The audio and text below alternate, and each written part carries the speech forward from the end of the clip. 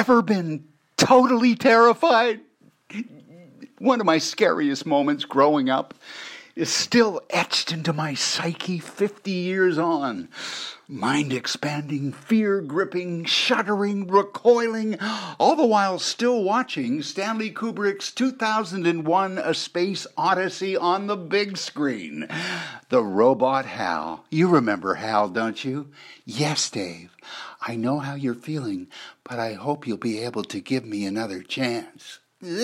Which causes silent terror for the two astronauts destined for Mars, who immediately head instead to the Cone of Silence for a secret meeting regarding Hal. Open the pod bay doors, Hal. Okay, he can't hear us now. Look, Hal isn't working properly. He must be defective. We got no other choice than to shut him down. And they're right. Hal can't hear them, but he can still see them. And is reading their lips. Still get chills and therapy. But it was only a movie, right? Well, welcome to 2019. And believe me, certainly not my intention to startle you over the state of high-tech today, but tech's not only come of age, it's now kind of taking over.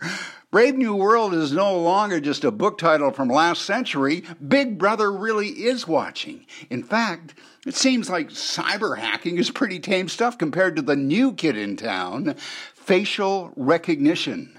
Cameras recording, data collecting, information sharing, privacy disappearing.